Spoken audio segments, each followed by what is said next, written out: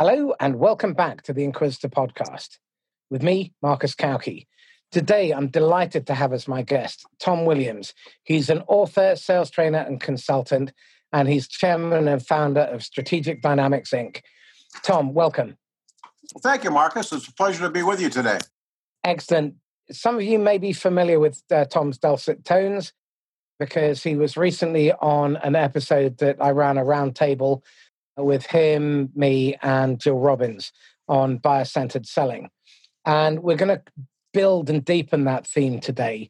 And we're going to look at three critical areas: risk, procurement, and consensus. Before we do, Tom, could you give 60 seconds on your background, please? Sure. Thank you. Thanks, Marcus. Yeah, my background actually started in sales, Marcus, when I was about 10 years old. Probably typical to many of your listeners. I cut lawns. I shoveled snow. I was born and raised in the Midwest of the United States. And I also had a lemonade stand. And then a couple of years later, when I was about 12 years old, I started and bought a couple of paper routes. And so my job in sales there was to walk through the neighborhood. And if someone didn't take the newspaper during the week, try to get them to do so. And if they didn't take it on the weekend, try to get them to do that. If I kind of fast forward, my sales career, when I graduated from college, I actually went to work for a medical device manufacturer in a sales support role. And that really was kind of a life-changing moment because that really got me excited and interested in the sales profession. And then from there, it just kind of, my career just kind of took off and I grew. Actually, I managed sales and marketing for a medical device firm for several years. Then I actually went into operations and became a hospital CEO and did a couple of stints there with a couple of different organizations, managing a specialty hospital for several years. And then I went back into a pure sales role. I started two different medical device companies, or service companies, and I sold one of those. The other one was part of a large corporation, was sold as well. And then following that, I started Strategic Dynamics, and I and my team, we sell every single day. We're a boutique consulting firm that helps organizations, increase deal velocity and win rates. We've been in business almost 20 years, and, most of our clients are repeat customers and obtained through referral. You've seen it from all sides. You've seen it from the buy side, the sell side, from the executive leadership side. So let's start with what goes through a CEO's mind at the beginning of the year when they're trying to map out their strategy, their budgets, and let's deal with that question about managing risk. Yeah, I think what went through your mind at the beginning of a year? Yeah, a couple of things. I think one is confidence. Confidence in, can we make the number, whatever that number is, whether it's a revenue number, cost improvement number, whatever that is. At the end of the day, you've got to make an EBITDA that will keep you and if you're privately owned or your shareholders, happy. And so it's all about confidence in the plan, and typically in a service business like I was in. You had, in order to drive revenue, you had to provide excellent, service. We had to provide excellent care for the patients that we took care of. And if we didn't have great, satisfaction levels at that stage with both our referral sources and with our actual patients and their families, we didn't have to worry about a revenue number. Okay, so tell me this: in terms of who had your ear. Who did you listen to? Who did you pay attention to? Oh, wow. That's an really interesting question because, as CEO, I'll take it as a CEO of a hospital. First off, my first boss was the corporate office, right? I reported into the chief operating officer of the parent company. And so that was certainly one stakeholder group that I had to keep happy. The second one was our board of directors, which was comprised of myself and a couple of members from the corporate office. The third one was the medical staff, and the leader of the medical staff. Another group was, of course, my direct reports, and then you have all your employees, and then you also have all the stakeholders. Because we were a specialty hospital, we had patients were brought into our hospital primarily through a referral source with approval from their families. And so that was another source of people. So all of those had my ear. And I would say the last one was be our top vendors, our top suppliers that provided product and services to us. They had my ear as well. So it's all about juggling your time accordingly, right? So you're balancing all these different special interests. You're balancing the commercial drivers, the medical and clinical drivers. You were trying to satisfy shareholders, the board, your corporate head office, and you had a supply chain.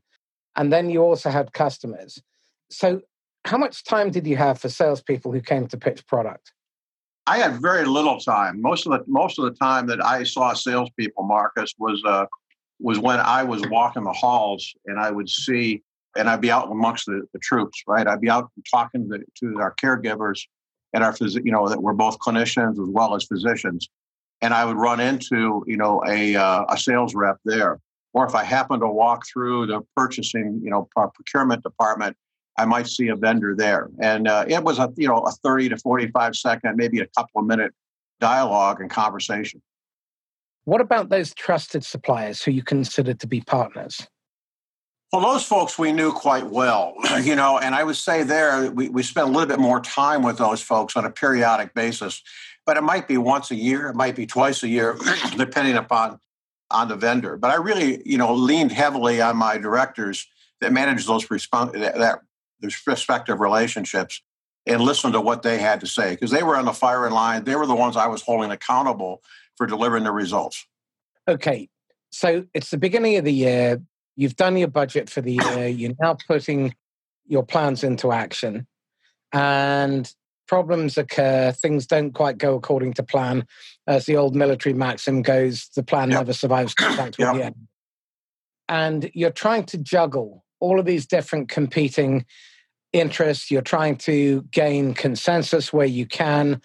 You're managing and having to play the different special interest groups and give them a sense that you are listening, but still having to make decisions and prioritize. When vendors failed to meet expectations, when they tried to bypass your process, what impact did that have? Well, you immediately when they try to bypass, like say the purchasing department and get directly to me, the impact it had was I had an angry or disillusioned director that wasn't happy that it occurred, and secondly, question would come to me from my admin is, what do you really want to see this person? Right. And, first thing I would say is, if you've been to procurement or if you've been to purchasing, whatever the department, they were supposed to go to first. And if they hadn't been there, we just directed them there first. Okay. Now, you and I have had a couple of conversations around this.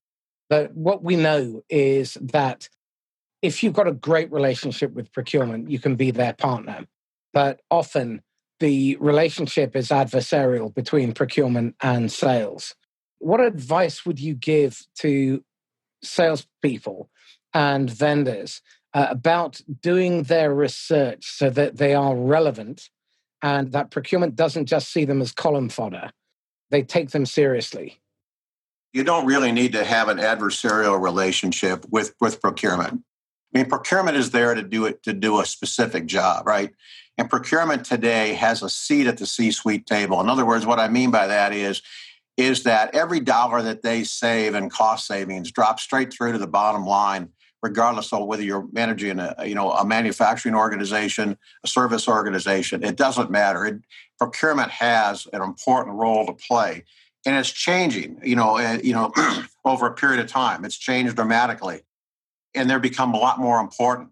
So, for the first advice I would say to a sales rep is, look, if you are working with a specific, stakeholder within the organization, that stakeholder says to you, I have the authority to make a purchase, and all procurement will do is process the paperwork, then take the order, right? That's the pathway of least resistance, and that's what you should do. But increasingly, that's not the way it works. Increasingly, that stakeholder said, look, I'm going to pick you as a vendor of choice but then you're going to need to work with procurement and get set up as a vendor, and they're probably going to ask you for a lower price, and so you've got to be prepared to deal with procurement.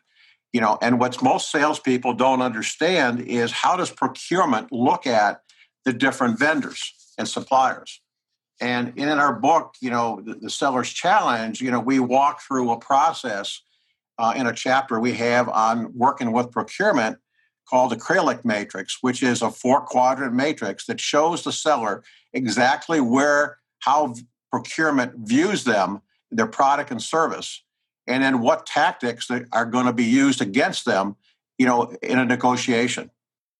Can you talk us through the Kralik Matrix, please? Yeah, so think of the matrix as this way. In other words, for your listeners, just simply draw four squares, a 4-square quadrant, right? So 2 squares at the top, 2 in the bottom. On the left-hand side of the quadrant, put impact on financial results. And at the bottom, put low, and and an arrow going up to the top that says high.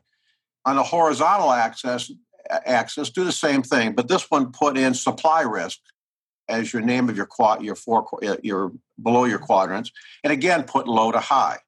So what you end up with is 4 boxes. You're plotting impact on financial results versus supply risk. So if you're in that lower left-hand corner where you're actually a low financial risk and a low supply risk, that's what we call a commodity item or a routine item from a purchasing or procurement point of view. So you can expect that if you're viewed in that quadrant, you're going to be commoditized, and they're going to beat you up on price, terms, and delivery. That's where you'll typically see contracts, blanket purchase orders, those types of things. If you go right above that into a high financial risk, but yet a low supply risk, that's what we call a leverage item. That's where the customer is looking at and saying, we've got, really call it a buyer's paradise, because there are so many suppliers that their offerings are viewed as a commodity, and the switching costs are perceived to be very low. So here's where you typically see competitive bidding, reverse auctions, and RFPs. And I'll come back to RFPs here in a couple of minutes. If you go then to the lower right-hand corner, that's what we call a bottleneck item. And so there, the customer has a high supply risk, meaning there are very few suppliers that provide your product or service or your component. And so you've got some leverage there that you can get a little higher price as long as you can go and provide, continual value. Where the real sweet spot for a manufacturer or a seller is up in that upper right-hand corner, which is you have a high impact on financial results, and you have the customer has a high supply risk.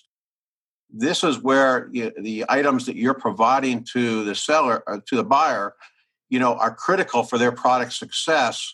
So they're dependent upon you as a supplier. In this quadrant, you really can negotiate well and you can sell value. Now, what's interesting about the 4 quadrants is if you look at the left side, the 2 quadrants on the left side where I talked about routine items and leverage items, which are your RFPs, your competitive bidding, and reverse auctions. That's really requires a pricing strategy, right? The right-hand side is all about a value strategy. So, if you're on the left-hand side, you've got to talk about price, and you can still differentiate yourself, but it becomes much more difficult. On the right-hand side, you really can talk value. So as a seller, you want to understand where procurement is putting you into which area so you can negotiate, from a position of strength. And that really requires you to be, very, very well prepared before you walk into a negotiation. And that's an area where most sellers, frankly, don't do very well because they don't negotiate very often. So let me give you an example. One company I was VP of sales and marketing for, our typical sales reps might negotiate with somebody in procurement 5 or 6 times per month. The average procurement professional is negotiating 5 or 6 times per day or more? Who do you think has the advantage? Yeah. Just from a pure Absolutely. Point of view of how often they're doing something. Now, if you take and combine that with the skill level that most procurement people have, you can see that right off the bat, you have an extreme advantage. So how do most salespeople react? They discount. They give away margin. And that not only hurts the company, but it hurts them because if you give away margin, you're giving away dollars. And if you give away dollars in order to make your quota, you might have to do 1 or 2 more deals per year than you normally would. So your win rate has got to go up. It does happen an awful lot.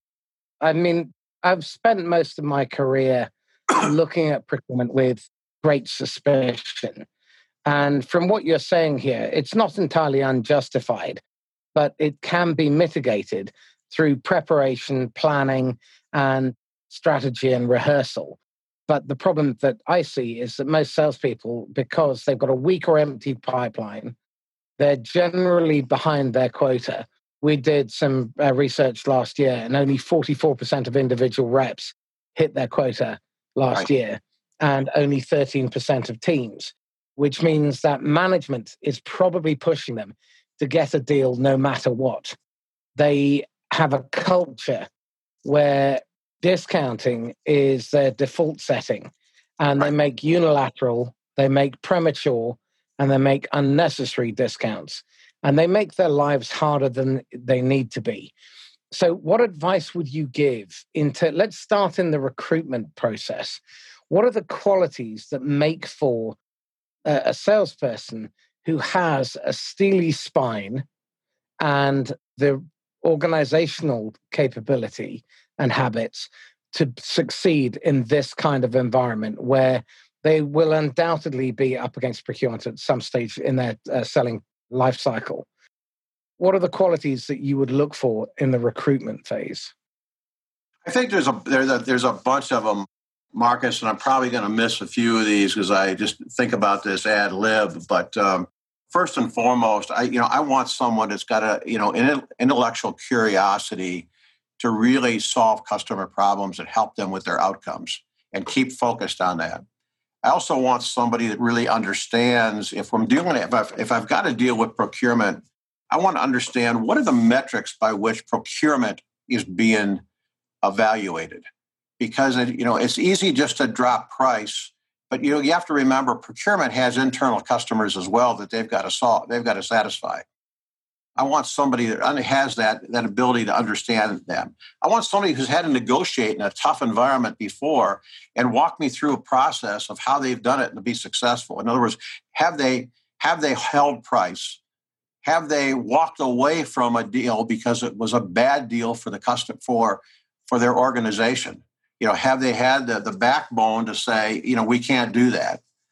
Have they been able? Do they have a creative gene in their body where they can look at and hold price and maybe do trade-offs that expand the deal, right? In other words, what's what I call expand the pie, make the deal bigger. It could be that, maybe we, instead of giving away margin and price, we give away some service training or something else that has a very, very low cost impact to us, preserves our price, and in return, we get a longer-term contract, we get larger volume, we get something in return.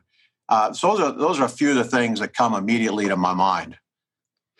Those are all great. And what I'm curious about is, again, why is it that so few organizations invest anywhere near enough time in the planning, preparation, rehearsal, and debriefing processes? Because that seems, to my mind, to be the most obvious area that they could improve with relatively little cost, if only they'd slow down and do that. I think a couple of reasons. One is that everybody tracks revenue. It's an easy metric to track on a daily basis, but they don't really track on a daily basis, gross margin.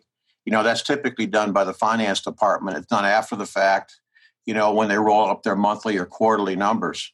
And so you don't really always see the impact of that discount I think that's number one. I think number two is that people often look at, we just have to hit the revenue number and we're going to automatically build in, X amount of percent of discount because our industry demands it. So we really are, it's okay to lose 10%, a gross margin or 10% off the price because that's the way we've priced our product. In other words, we priced our product at $10,000 hoping to get $9,000, right?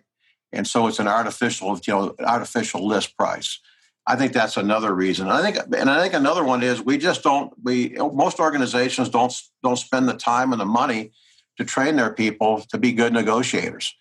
They'll teach them on sales process. They'll teach them things about prospecting skills, presentation skills. But for whatever reason, VPs of sales don't focus enough on the negotiation part of it. And I would add part of that negotiation process is not only how you add value so you can have the confidence to hold price. And the second thing is to understand how procurement actually operates, the difference between procurement and purchasing, for example, and what are their goals and how do you, if you understand the life of a procurement person, it becomes a lot easier to negotiate with them in good faith, as well as to understand, where they're going to just attempt to drive you down in price. So if you understand the 4 quadrants, and if you're subject to RFPs, understand the different types of RFPs. If I could, Marcus, maybe take a moment and just talk a little bit about the four different RFPs, because again, this is a subtlety, but again, it's something that comes across to many of your listeners. There's 4 different types of RFPs, and we outline these again in the Seller's Challenge in the chapter we wrote on winning what I call these beauty contests, or RFPs. And the first RFP is what we call a fair RFP, and this is one where the RFP really identifies the specifications and the requirements that are essential for the customer to meet. And so that's where everyone is on a fair ground. It was written in a fair and equitable way for all suppliers. The favorite RFP is the second type. It's written in a way to favor one or more suppliers. And so typically this is where you or I might have had influence with that particular supplier in writing the actual RFP that they're going to submit and put out. The fake RFP is really, the customer is happy with you as a vendor. You may have had great satisfaction and loyalty scores, but because of some governmental or regulatory or industry standard or a company standard, they've got to send an RFP out for everyone. And so we see that quite often. And the last one is what I'd call the forced RFP, and that is where the company, again, is very happy and satisfied with you as a provider. But procurement just simply uses it as a tactic to say, well, look, maybe I can put the fear of God in Tom or Marcus, by issuing an RFP, and instead of giving us a price increase, they'll actually give us a price decrease. And so when you get an RFP, part of that process is to understand what type of RFP are you actually dealing with, and that gives you some direction as to how you want to go and handle that RFP going forward. Okay, so you touched on understanding what drives procurement. Can you give some insights into what they are measured on, what the risks they are trying to mitigate, and given their seat at the table with the board, their strategic pressures, so that we've got a better understanding of where you need to prepare, the kind of research you need to do, and the runway that's required in order to establish the relationship with procurement, so that you're not just turning up on the day to be beaten up. Yeah, so let me kind of say this in a couple of different ways, because there could be some procurement professionals listening to this as well. And that is, there's a difference between procurement and strategic sourcing and purchasing, and the higher up that you get, purchasing typically is just process and paperwork, right? They're issuing POs. Where you get a procurement and strategic sourcing, it's much more strategic, where they're actually looking at spend management. They're looking at what their demand is for a quantity of product or service that they're going to need to buy. And so they're taking a much more holistic approach. And the higher up in that food chain that you go, they're dealing more strategic of how do I help my company actually deliver measurable financial results, right? And so part of that strategy, when they look at, one of the things you want to look at is, well, and ask is, well, how is procurement? What's your dashboard look like? How are you being evaluated, on a day-to-day or a month-to-month basis? And typically, the categories, drop into, a few different categories. One is cost metrics. So a good example of that is how much spend is under management. In other words, you or I as a department director have rogue spending that doesn't come under procurement, that you and I sign off on something and we allow a relationship with a vendor and they never get to purchasing. So we're seeing much more of that going away and more of it being consolidated under that procurement professional. So they'll look at spend under management. They'll look at, savings that have been realized. In other words, they've talked with you or I as a vendor and they've driven down some price.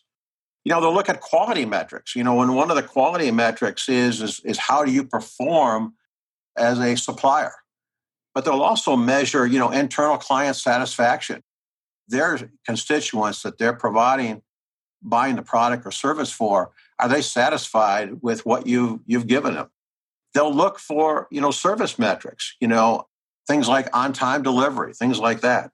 And they'll look at, operational, metrics. And typically one of the operational metrics will be, what's the return on investment that procurement is actually providing to the organization? So they can go to the C-suite and say, here's what we're doing for you. And so I think those are all different types of metrics that are commonly used, Marcus. And again, it comes down to, the sales reps understanding more about who it is that they're dealing with. Typically, where you think about all the training that's done in most organizations, it's all around the training is, well, how do I get by a gatekeeper? How do I deal with the person who's going to use or supervise the use of our product, that user? We don't spend enough time talking about procurement because, everybody wants to go around procurement. And that's been kind of the strategy, I think, for most sales professionals. Whatever you do, don't go to procurement, go around them. And, and that strategy can work, in a lot of situations. But if you're dealing with larger and bigger organizations, people like Apple, Google, whatever, you're going to start with procurement or you're going to end up with procurement. And if you're not working with them in the right way. Okay, so this is really about developing a strategy to become the vendor of choice or a vendor of choice. Very often, they've got preferred supplier lists. And certainly when I was in recruitment, we were frequently told, we can't or we won't do business with you because you're not on our PSL. If you want to get onto a preferred supplier list, how do you go about doing that in a way that is efficient and effective, doesn't end up falling foul of their internal policies and rules, but allows you to position yourself? Because I got on a few preferred supplier lists in my day, but I remember back in those days, I didn't know what I was doing. And as a result, I got on at ludicrously low margins. And that's not what any of our listeners want. So how do you make sure that when you're assessing the opportunity, it's, first of all, it's going to deliver good business. And secondly, that if you've spent, and I remember working with a client, and she'd spent over £100,000 getting onto a preferred supplier list, and she'd been on it for 3 years and never got a penny. So how do you preclude that from happening, and how do you assess whether it even makes any commercial sense to pursue getting onto a PSL?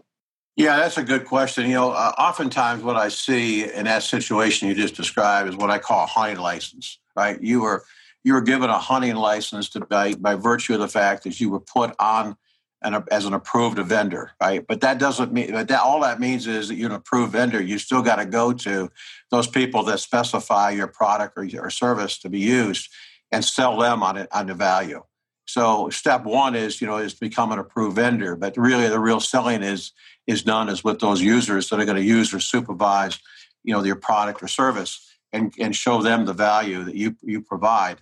And part of that, it could be a niche strategy. You might have to start small and try to get your foot in the door and get a little bit of business.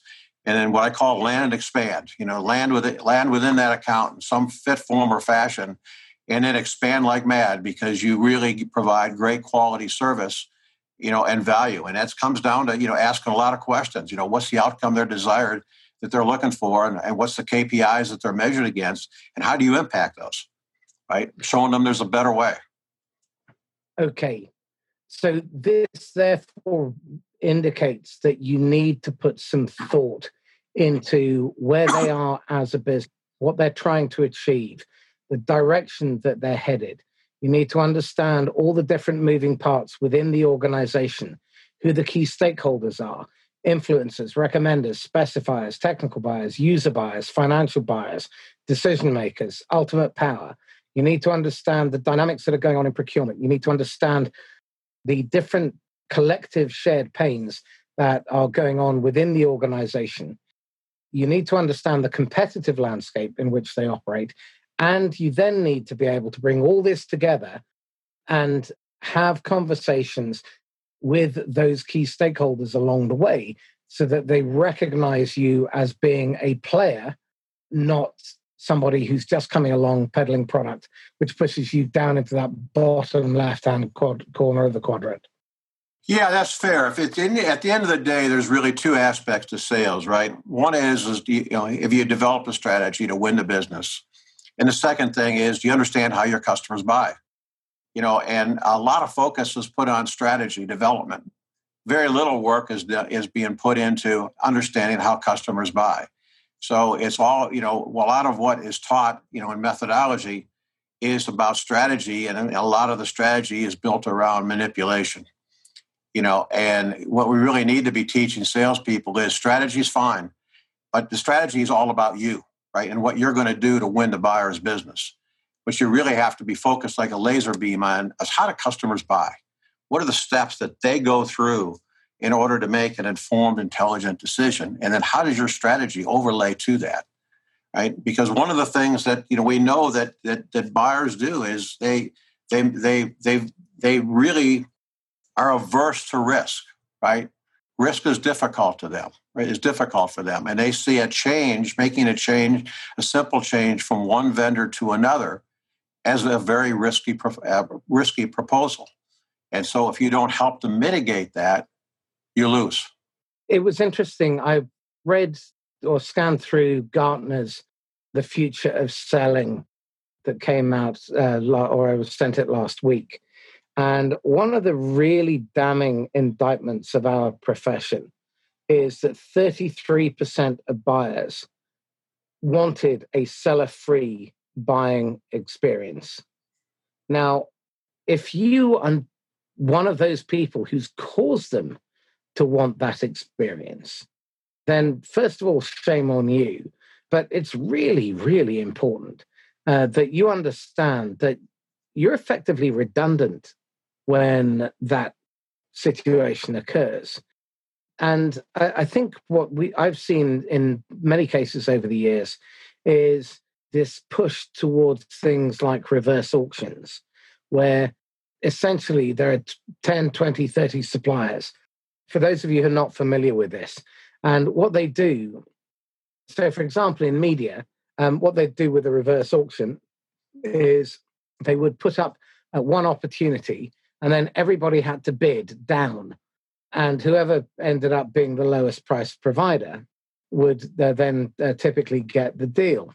Now, interestingly enough, I worked with a printer client of mine, and this was quite funny. It was more luck than judgment, if I'm being perfectly honest. His computer was playing up, and he had to duck under the table. And he didn't bid for about 10 minutes because he was trying to get this damn thing to work. And he got this flurry of panicked emails from the procurement people saying, "Are you not going to bid?" Because he didn't reply. He got, "Are you sure you're not going to bid?" And then the next one, "Please bid. We want you to win this." And it turned out that the other vendors were Polish and Indian printers who were offering massively reduced price. But just by not bidding, they ended up issuing it to him anyway, because the work was so critically important to them. And another example was working with a very large media group. And we just decided the strategy was XYZ company doesn't discount off freight card. And that was their stock response, because either they would win it or they wouldn't.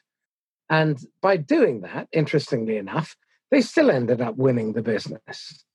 So you have to understand, if you've done your research and you know how valuable what you are doing is to the end customer, then you can plant your feet. And then you need that spine of steel. But most salespeople don't have one. What they have is a jelly spine or a wishbone. They don't have a real spine. That looks like you had something to say on that. Yeah, that gets. I think what you outline is a couple of things. One is that you've got to be willing to hold your price and recognize that you are providing true value to the customer, and sell that value and not deviate from it and not let procurement drive you down. And what that means is that if all they're going to do is just make the decision based on price and not see the value you provide with service, installation, training, whatever it happens to be, then they're perhaps not the right customer for you, and you've got to be willing to walk away from that business. Because again, if you go back to the different types of RFPs, it's procurement's job to ask you for a discount. And if they don't do it, it's almost procurement malpractice. So you have to expect that going in, and you have to have a backbone that you're going to negotiate, in good faith. But, there's nothing wrong with saying, I've given you my best price, and here's why I believe it's going to provide the value that you need. And then just be quiet, use strategic silence, and let them think through, their thoughts and make a decision.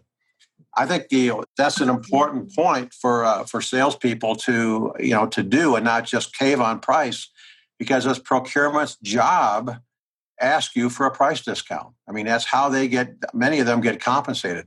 The second thing is you've got to understand from a strategy point of view, how is procurement going to make a decision? It's not always just based on low price. They've got some type of scorecard that they use, especially for large capital purchases, and they'll have a lot of different metrics in there as to how they'll grade different clients. It could be number of years since you've been in business. It could be recognition. It could be ease of use of the product. You've got to understand what's that criteria, and then how is that criteria weighted? Because price may be a key criteria, but it may only be 10 or 20% of the total criteria. So you can hold your price because you're very high in all the other categories. So part of that is, again, part of your negotiation training that's not done by most companies is, do you understand your end buyer? Do you understand the value you provide? And have you sat down and prepared for that negotiation and looked at it through the buyer's eyes and how they're going to judge your product or service? How are they going to make that decision? And if you don't ask those questions up front, you're not being buyer-centered. And that's one of the problems.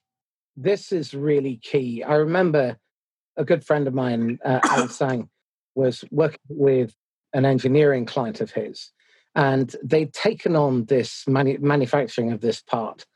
But the part itself that they were responsible for manufacturing had been problematic from day one. And procurement hauled them in after 4 or 5 years of constantly battering them and yelling over the table, you need to give us a 30% discount.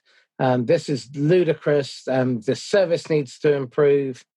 Anyway, long story short, their position at that point was, well, look, we're happy to give you the drawings, and we recognize that this hasn't worked well, but we're going to stop manufacturing. At which point, procurement goes into a meltdown of panic, because this component was vital to the functioning of a unit that effectively kept their business afloat. And you need to understand where your leverage is. If you don't understand your leverage, then frankly, you're guilty of malpractice in your own business as a seller. You need to understand all the different moving parts and what it is why they are buying your product or your service. If you don't understand that, then you have no business being in professional selling. And no one wakes up in the morning saying that they want a carbungulator. There's a reason that they've come to that conclusion that they want one. And why do they want this particular one? Why do they need it now? And if you haven't done your research, then again, shame on you. Because all you have to negotiate with then is a discount. And that inevitably means that you're giving something away without getting something of equal or greater value back in return. And that's not negotiating. That's just capitulating. Yeah, I agree. I agree wholeheartedly with you. But again, I think one of the things is you have to know your value. You have to go and be willing to stand up and walk away from a deal if you have to. I'll give you a perfect example. About 2 years ago, I was given an opportunity through a VP of sales to do a keynote address as well as do some sales training following day for his sales organization. We agreed on a price, and he said, "We got to get you set up as a vendor, so I'm going to send you information over to procurement, and they'll set you up as a vendor." And I got back, I got this email that just gave me a 9-page document to fill out. And on top of the 9-page document, about 95% of it didn't apply to us. Had things in there about sustainability, had things in there about number of manufacturing locations we had. We're not a manufacturing location. On and on and on. All these different items that had to be done.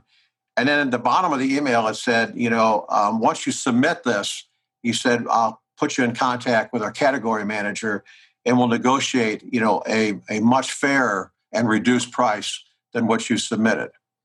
So I looked at this document and said, I'm not filling this thing out. So I picked up the phone, called the procurement guy on the phone that had sent it to me, explained to him that we had already negotiated a price, that we were coming in, 95% of this requirement didn't apply to us, and asked for dispensation. And he was kind of rude and obnoxious on the phone with me and said, it's a take it or leave it. Either do it or you're not going to be provided with a vendor. I said, no problem. I'll call the VP of sales and tell him to go find somebody else to do the work. And that's what I did. And within probably an hour, I got a phone call back from the VP of sales saying, we want you. I'll take care of the procurement department. And the next thing I know, all I had was a 1-page document asking me who was our bank, so they could do a direct deposit, after the work was done. And that was it.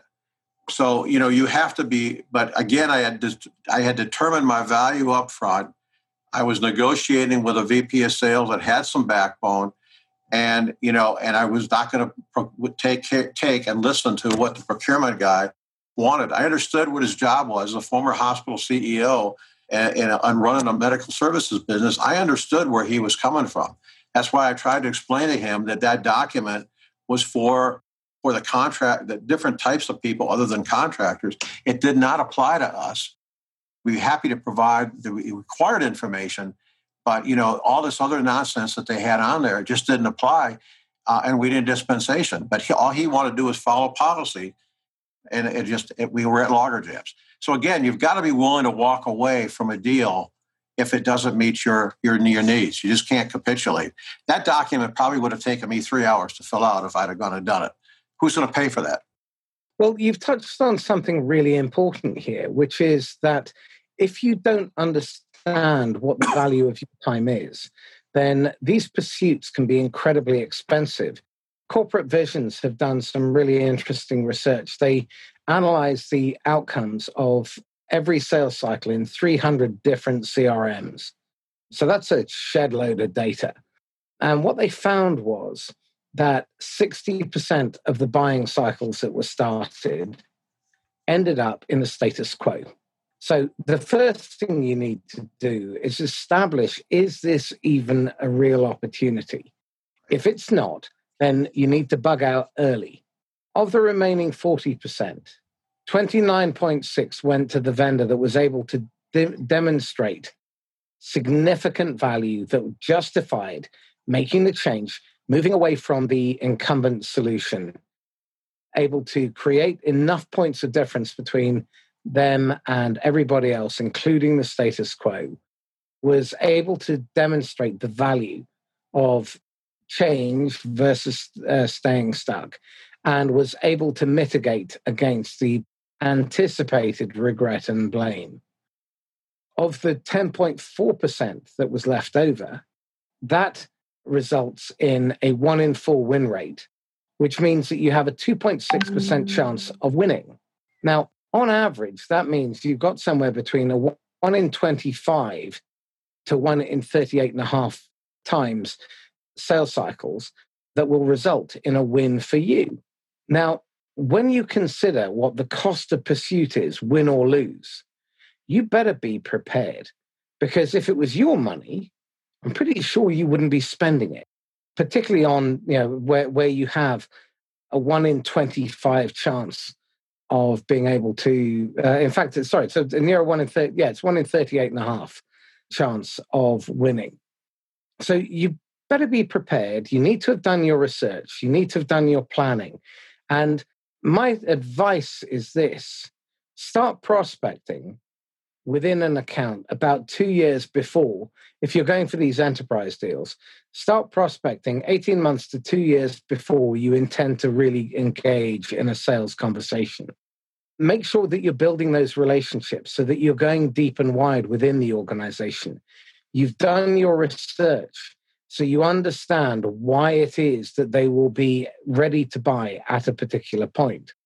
Now, in the conversation that you and I had with Jill Robbins, something really interesting came from Jill as well, which was that the bulk of these problems that enterprises experience are being lobbed over the wall to procurement. And they're the ones that are starting to see all these different patterns, but they may not necessarily recognize them in the same way that you as a specialist vendor will do, because they're seeing all these point problems and everybody's just chucking stuff over the wall at them. And so the opportunity to partner with procurement by, first of all, understanding how they're measured, what their strategy is, what their priorities are, what the board is trying to have them achieve, but also thinking way ahead. And this is what the best vendors and the best enterprise salespeople are doing. Sat with their buyers for months and months and months, thinking about what's coming down the pipe, what the competition is doing, what the trends are in that marketplace. And they are building those relationships. So when they are ready to engage and they're ready to switch on the power, then everything is lined up. And this, again, requires a very different mentality from management and from leadership, because you have to play the strategic long game. But again, so much nowadays seems to be driven by quarterly reporting, quarterly revenue targets, that nobody invests that time in that long-term approach. Other point that I'd like to build into this is that you as sellers should be aligning yourself very closely with your marketing team, and the two should be working hand in glove in total concert, so that when you are engaging, you're having the right conversations with the right people about the right stuff at the right time in the right way, and you're coordinating. Yeah. So your thoughts in terms of the misalignment within vendor organizations? Yeah, I think that there's a couple of things that we do to try to mitigate, what I call that misalignment within organization. One is have we determined upfront what is the cost of inaction, right? In other words, the difference between the current state and the future state of where they want to be in terms of outcomes. And we understood the root cause of why there's a problem, opportunity, or threat that they really need to address. And do we know the owner of that problem, opportunity, or threat? And that then leads into, okay, what's the organizational priority to do something different? And also, who are all the different people that are involved, in making a decision, or that this decision touches. Once you do that, the next step that we try to do with our clients is develop what we call a collaboration plan or a mutual action plan.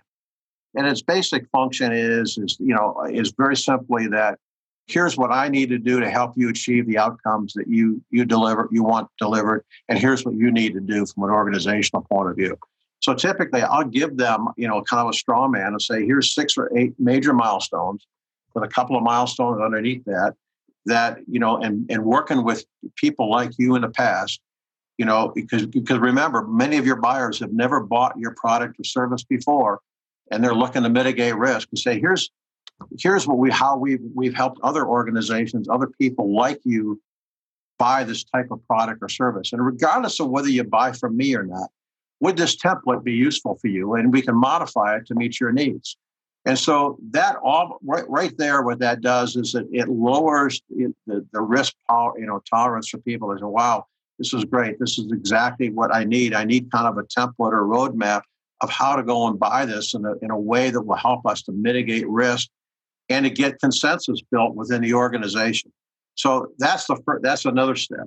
The third thing is to help them understand. If you understand all the people that are involved in this decision and how it might impact them in their day-to-day job, then what you can do is then begin to understand what's the perceived risk, right?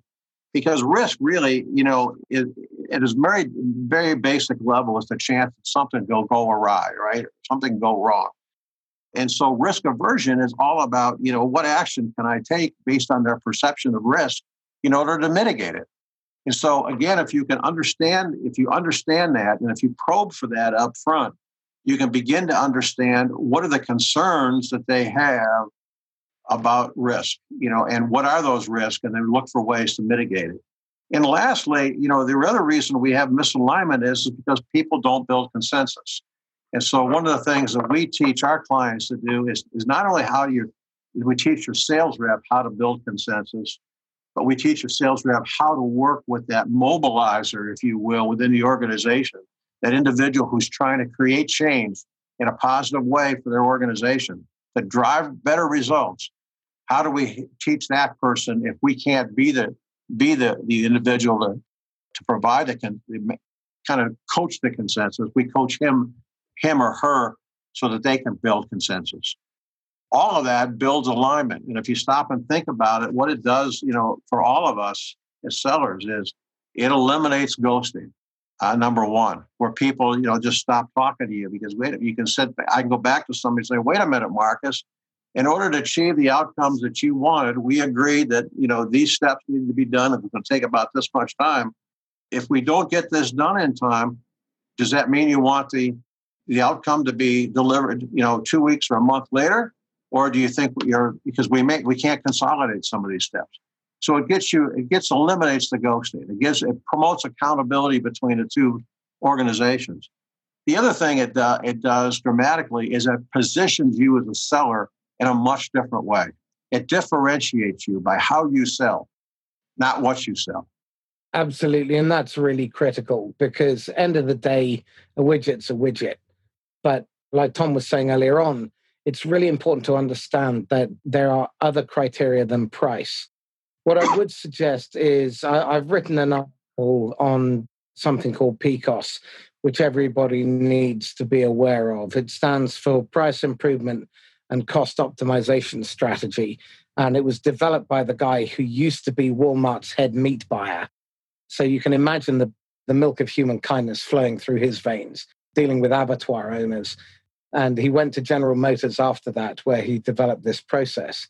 But it's really important to understand the games that people are likely to play with you, but also to mitigate against those by bringing massive controvertible value so that people recognize that you are something other than just a commodity provider. If you behave and think and act like a commodity provider, you deserve to be treated like one. If you act and behave and think like a professional, then you will get treated differently. And that also requires, strong spine and guts.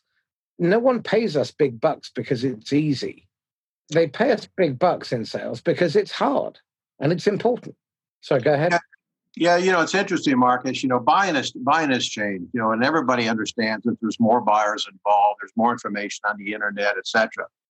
What's really deficient right now, in my opinion, with most of the methodology vendors, is it's all about how to develop a strategy for how we sell. It's all seller centric as opposed to being buyer centric. We don't know. Most sales organizations don't know enough about how customers buy. They really don't know. They don't know how to identify and mitigate risk. They don't know how to identify and quantify the cost of inaction and the ripple effect that it creates by understanding who owns that problem, what's the organizational priority to do something about it, who are all the other people it is that touches. They don't know how to go and mitigate risk, and they certainly don't teach how to go and build consensus. And those are fundamental concepts today that are driving sales decisions. And what's interesting to me is why none of that's been done, because when you look at status quo or that no decision rate, it's been hovering anywhere, depending upon which study you read, it's either pretty consistent around 22 to 24% or about 40%, depending upon, the source that you read. So you sit there and you say, if we've done all this training and supposedly been all this effective for all these years, why aren't we moving the needle on no decision? Something needs to change. And I think what's happening is buyers are changing and sellers just aren't adapting to that buyer's new environment in a holistic way. And it starts with strategy and understanding. As I said earlier, now you can't just develop a sales strategy. You've got to understand how your customers buy. I still think that we have to engage this conversation at the leadership level. The training, the way people in leadership in businesses and vendors perceive training is that it's more often than not, it's a one and done, feed them from the fire hose. It's not properly reinforced. Managers are not doing anywhere near enough training, on the job training, ride-alongs, or coaching. And too few people from the vendor organization are speaking to the customer. Marketing doesn't speak to the customer. Executives rarely speak to customers. Legal doesn't speak to legal. Marketing doesn't speak to marketing. Operations doesn't speak to operations, except at the points where we're trying to take money out of their pocket or we're going back to take money out of their pocket again. And you see this sort of drive-by shooting mentality in many organizations. And then I look at the top companies, the companies that are absolutely streets ahead of everybody else. And you have the VPs and the CEOs and the CXOs, you have marketing engaging, all of these people engaging with the customer. They have regular accountability. They not only create consensus, but they create a culture of partnership between them and the end customer, but also with their partners when they're selling through third parties. And increasingly what I'm seeing, particularly as technology gets more sophisticated, is this push towards co-opetition. You look at Microsoft dual screen tablet, they went to Google for the Android technology to build it upon, because they knew that actually their biggest competitor in the marketplace is better at this stuff. And it delivers a better outcome for them and the customer. I think if one was cynical, one might also suggest that it's allowed both organizations to collect and surveil their audience much more effectively. Because if you've got a tool that people cannot do without, like the mobile phone or a tablet, then you capture all this brilliant data. And if you share that information, then both of you grow. But that would be the cynic in me. So I'm going to put him to sleep for a while. Tom, we've come to the top of the hour. What advice would you give to your 23-year-old idiot self? Oh, believe in yourself and don't be afraid to take some risk, with your career. Okay. What books would you recommend that people read? Obviously, you can plug your own if you like, because they're both very good. Oh, you're gonna get me in all kinds of trouble here, Marcus, because just about all the podcast, good number of podcast hosts and people writing blogs and doing videos and writing books are all personal friends of mine and I've read just about everybody's book. You're going to get me in trouble here by pointing out a couple of them. I think there's several luminaries out there that people ought to follow. Number one is, if you're not following Mike Weinberg and his books, you're doing yourself a disservice. Absolutely. I would say Anthony Iannarone is another one, Jeb Blount, and Mark Hunter. Those are four of my favorites. But I got to tell you that, I love the book that James Muir has written. And I could go on and on. I don't mean to just, not only talk about those 5, because there's several other great books that as well as out there. But I'd say those are a good starting point. And then if you get if readers want specific recommendations on other areas, ask them to reach out to me, and I'll be happy to provide some thoughts. Excellent. So, Tom, tell me this: how can people get hold of you?